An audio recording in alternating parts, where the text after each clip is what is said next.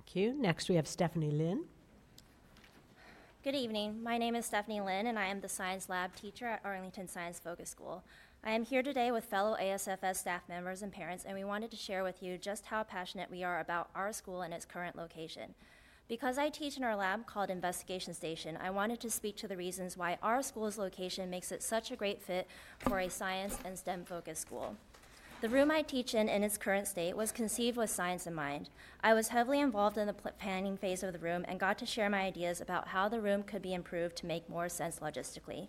We removed all the ceiling tiles and color-coded all the different systems, water, electric, and so on, so that students could see what goes into making every room work. An aquarium built into the wall allows students to learn about fish adaptations and behavior from both my room and the front entrance. These are just a few of the examples of how we thought about what kind of science discussion needs to be taught in this room and how we could design a room to support that. Every day I do my best to teach engaging, hands-on lessons to honor the memory of the amazing woman the room was inspired by, the late Kedron Simon.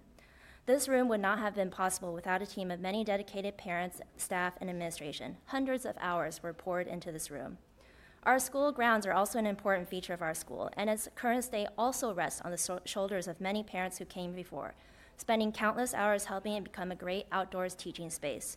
We have native plants to Virginia, several pollinator gardens, a pond with tadpoles and fish, and today on our annual Habitat Days, we planted vegetables and herbs to start a sensory garden. It's a testament to our school that many former students want to come back and complete their Eagle Scout or Gold Award project by improving our grounds.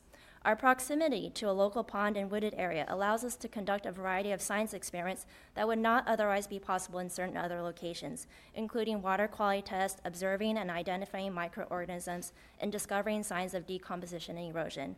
I urge you, when you're making your decision, to consider the significant educational value of keeping our school's location.